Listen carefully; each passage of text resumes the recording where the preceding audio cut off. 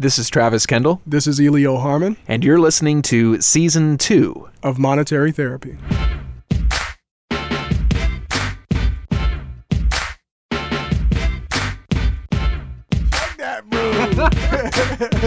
It's a Wednesday night.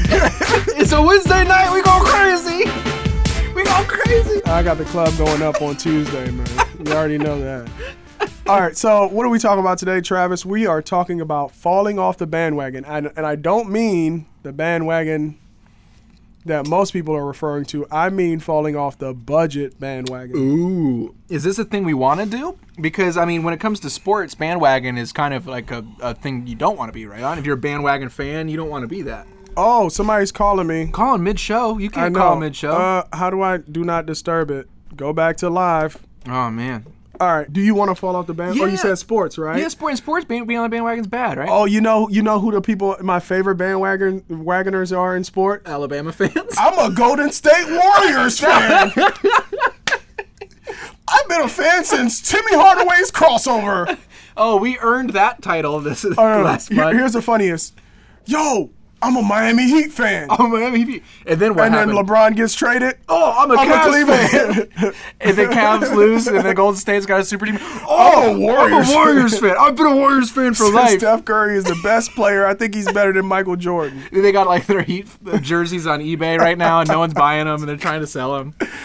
Oh, my God. Okay, we're not talking about any of those other bandwagons. We're talking about the budget bandwagon. Okay. And what is the budget bandwagon, Elia? Well, the budget bandwagon is kind of like when you tell yourself on New Year's Eve you're going to go on a diet and work out. I've done that. And you start out for the first week and everything's great. I've done that. And then you go back to your lifestyle that you had before December 31st. I've done that. So my budget bandwagon story has been over the last 2 months. Give it to us straight, Elia. What'd you do the last 2 months? Overspent, lost track, pulled out the credit card, spent money, traveled, went crazy, and now I'm paying the price, man. And what price are you paying? I gotta pay it back. But like, are you able? Did you actually have real consequences you weren't able to do? Were you able to? Would you like miss an electricity bill or? No, okay, so let me tell you the most traumatic thing that happened to me, because money you can get back.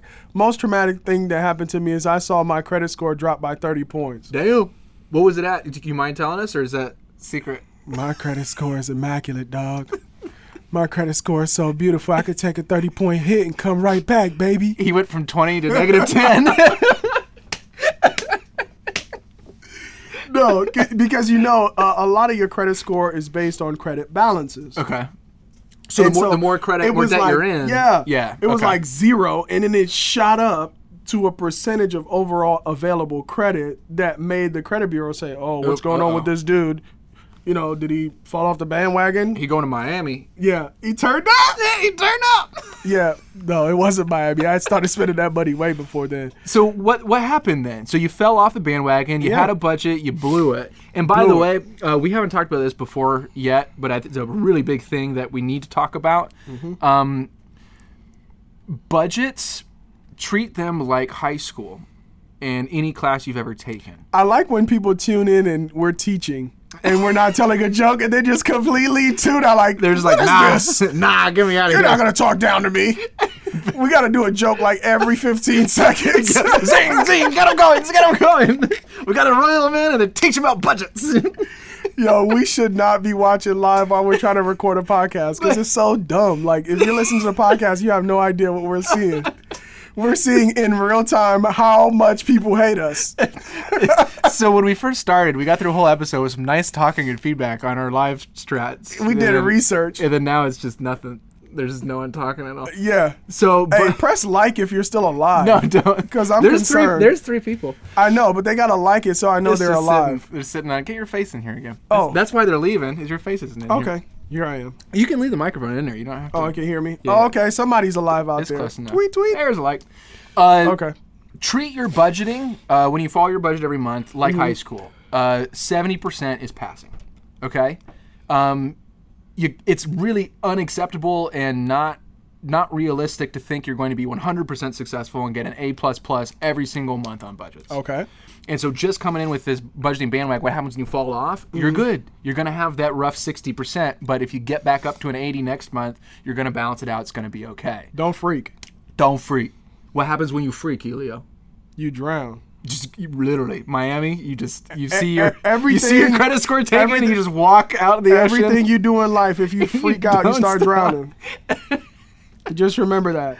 Take a deep breath. So through your experience, Elio, what kind of things did you find worked for you coming back? Accountability. You have to have an accountability partner. Because you know what? You have to have somebody there who's going to let you know it's going to be all right, man. Okay. It's going to be all right. And who is that for you?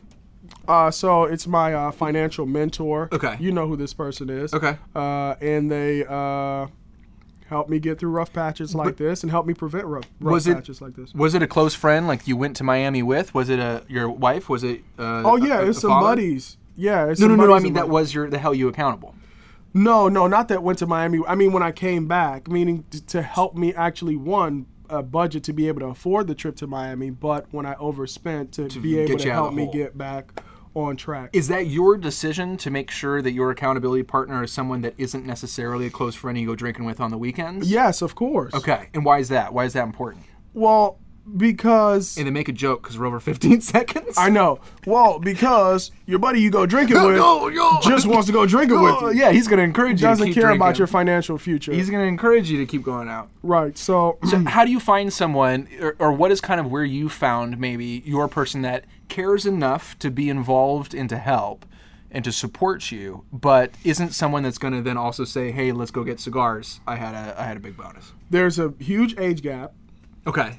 So let me not say huge. Huge. There's an age gap. We're talking 60 years here. No, that's slightly noticeable.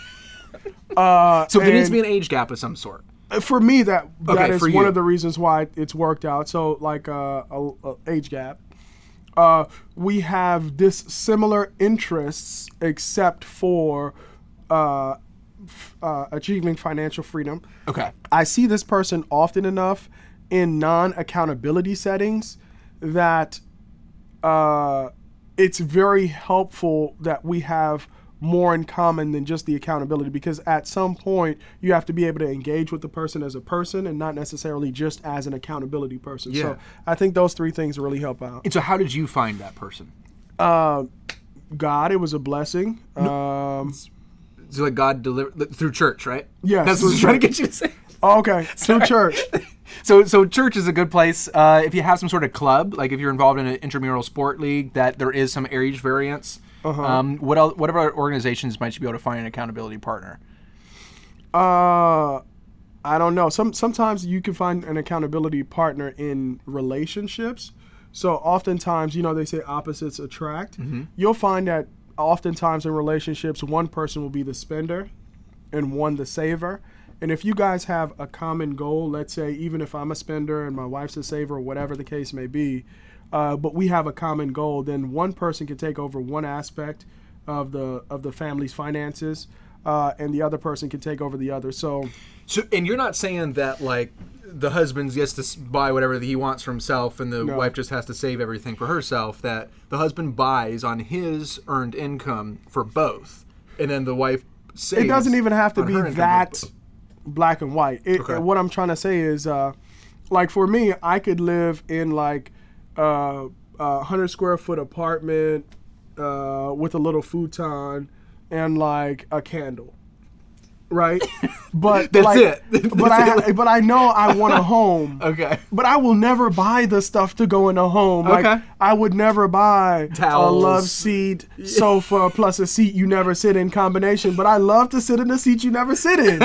But I have a partner who helps me build a home, which is kind of how it's supposed to work, right? So I get all the benefits of a partner who's not squeamish about spending the money on things like that. So this I think is the biggest or the hardest thing that I have, and I imagine a lot of people have it too. It's really hard sometimes to go actually talk to someone and admit, it's taboo. Like I went over my budget. I don't know what I'm going to do. I don't know where I am. I don't know where I'm going. So how hard was that conversation for you? And maybe what is a tip or two we can give to people of how to go to our accountability partner and say, hey, I messed up. I only scored a 60% today. Or Okay. this week. Or this month. Because I started from the bottom. Now I'm here. I started from the bottom. Now my whole here. Listen, my accountability partner was there with me when my credit score was like, what is the lowest you can have? 0, right? Or is it like No, it's like 320 or something? Yeah. It wasn't that bad, but it wasn't that good either. Okay, because I started from the bottom. Okay, so my accountability partner, she has seen me at my absolute worst. So even when I make a mistake now, I'm not ashamed because I already poured out my guts when it was that bad. So no matter how bad it is, if you're going to an accountability partner, preferably when you start out, hopefully you're at your worst because it can't get any worse. So I think we talked about this and maybe, well, we got plenty of time in this episode. So one of the big things that is huge is telling someone. Did we talk about this in our podcast about getting secrets out in the open?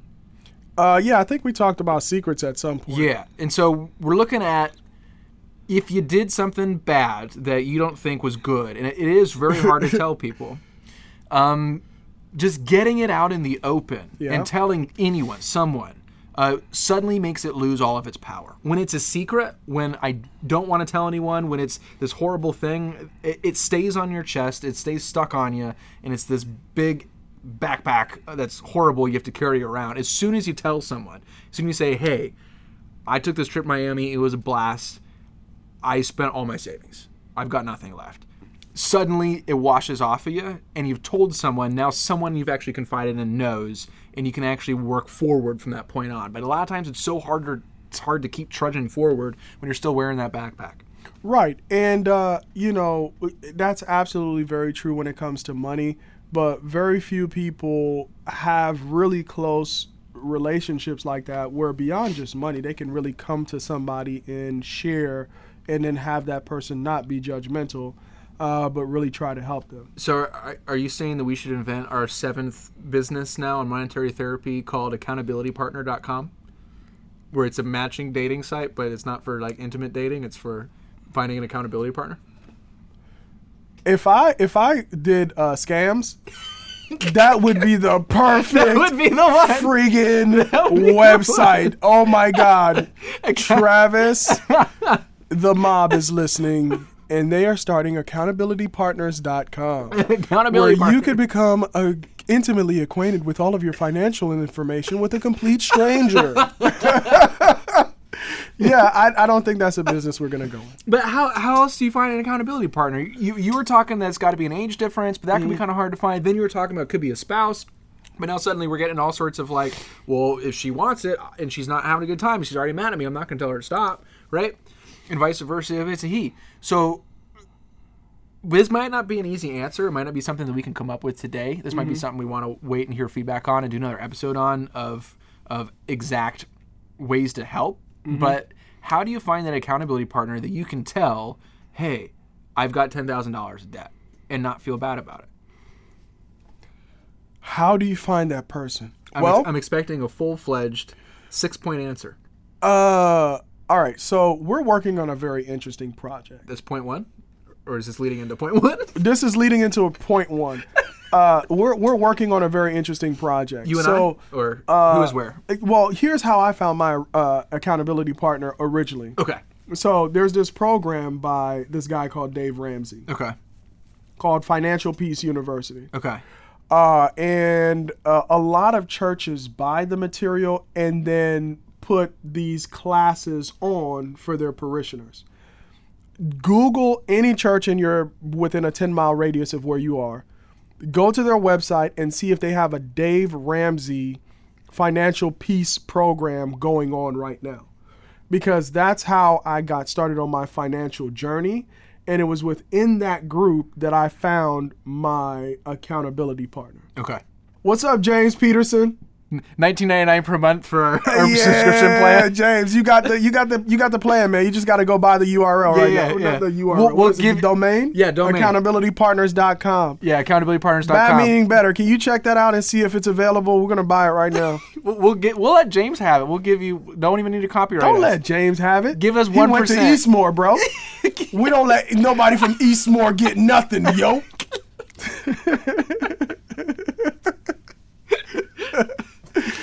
Oh, man. All right. All rivalries die hard. Falling off the bandwagon here. What happens when you fall off of the budget bandwagon? You take a wrong turn down High Street, and suddenly you wake up the next morning with 3 credit cards. What? That's never happened to you? No. What kind of bars do you go to? They sign up people for your credit cards at the bars you go to? Hey, I don't know where they come from. I just know my credit score falls. Every time you go to the bar. Every time.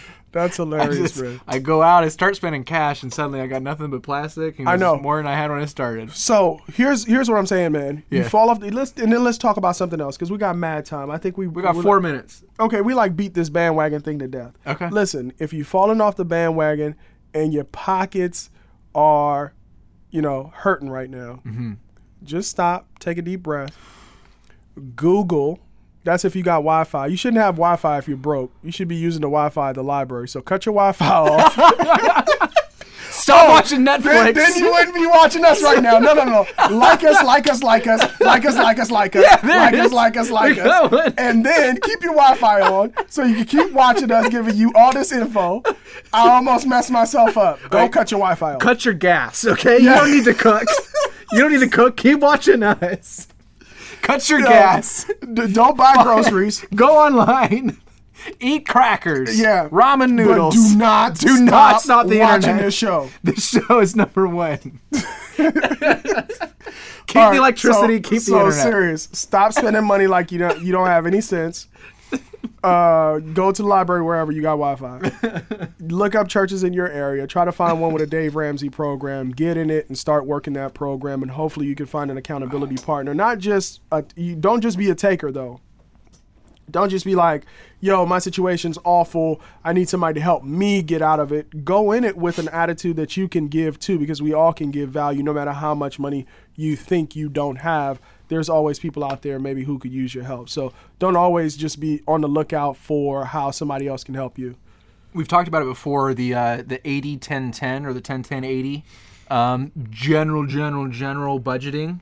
10% of what you bring in, your take-home pay, should go to savings, to some sort of emergency fund or retirement. Doesn't happen. No, it's hard to do. It's only 10%, though. You can do it. 10% goes towards giving to someone else. You can't expect to get anything in your life unless you're given to. And then 80% goes to housing, electricity bills, internet bills. So calm it down.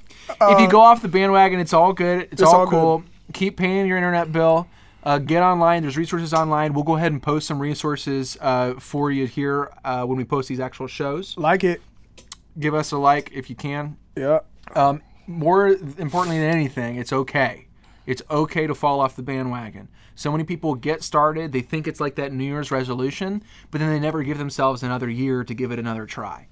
They just go, I'm going to do the gym. They fall, they fail, and they never try again with their finances. Keep going hard. You're going to fall off the bandwagon sometime, and after you recover, you're going to fall off it again. It's human nature. None of us are perfect. None of us get 100% every time. Remember, 70% is passing. 70% are passing. C's get degrees, baby. Okay? All right. Let me debunk this whole 10-10-10-10-10. I used to say it a lot. 80-10-10. Uncle Sam gets 35% off the top. Well, that's why it's 10-10-80 take home and not what you actually earn. Yeah, that hurts. If I'm talking about 100% of my salary, yeah, 10-10-80. Yeah, that's doable. When I'm talking about 65% of what I made, 10-10-10 hurts pretty bad, man. Suddenly we're going to start having to cut off Facebook here. Yeah, we can't afford Facebook. This is Travis Kendall. This is Elio Harmon. And you've been listening to Season 2 of Monetary Therapy.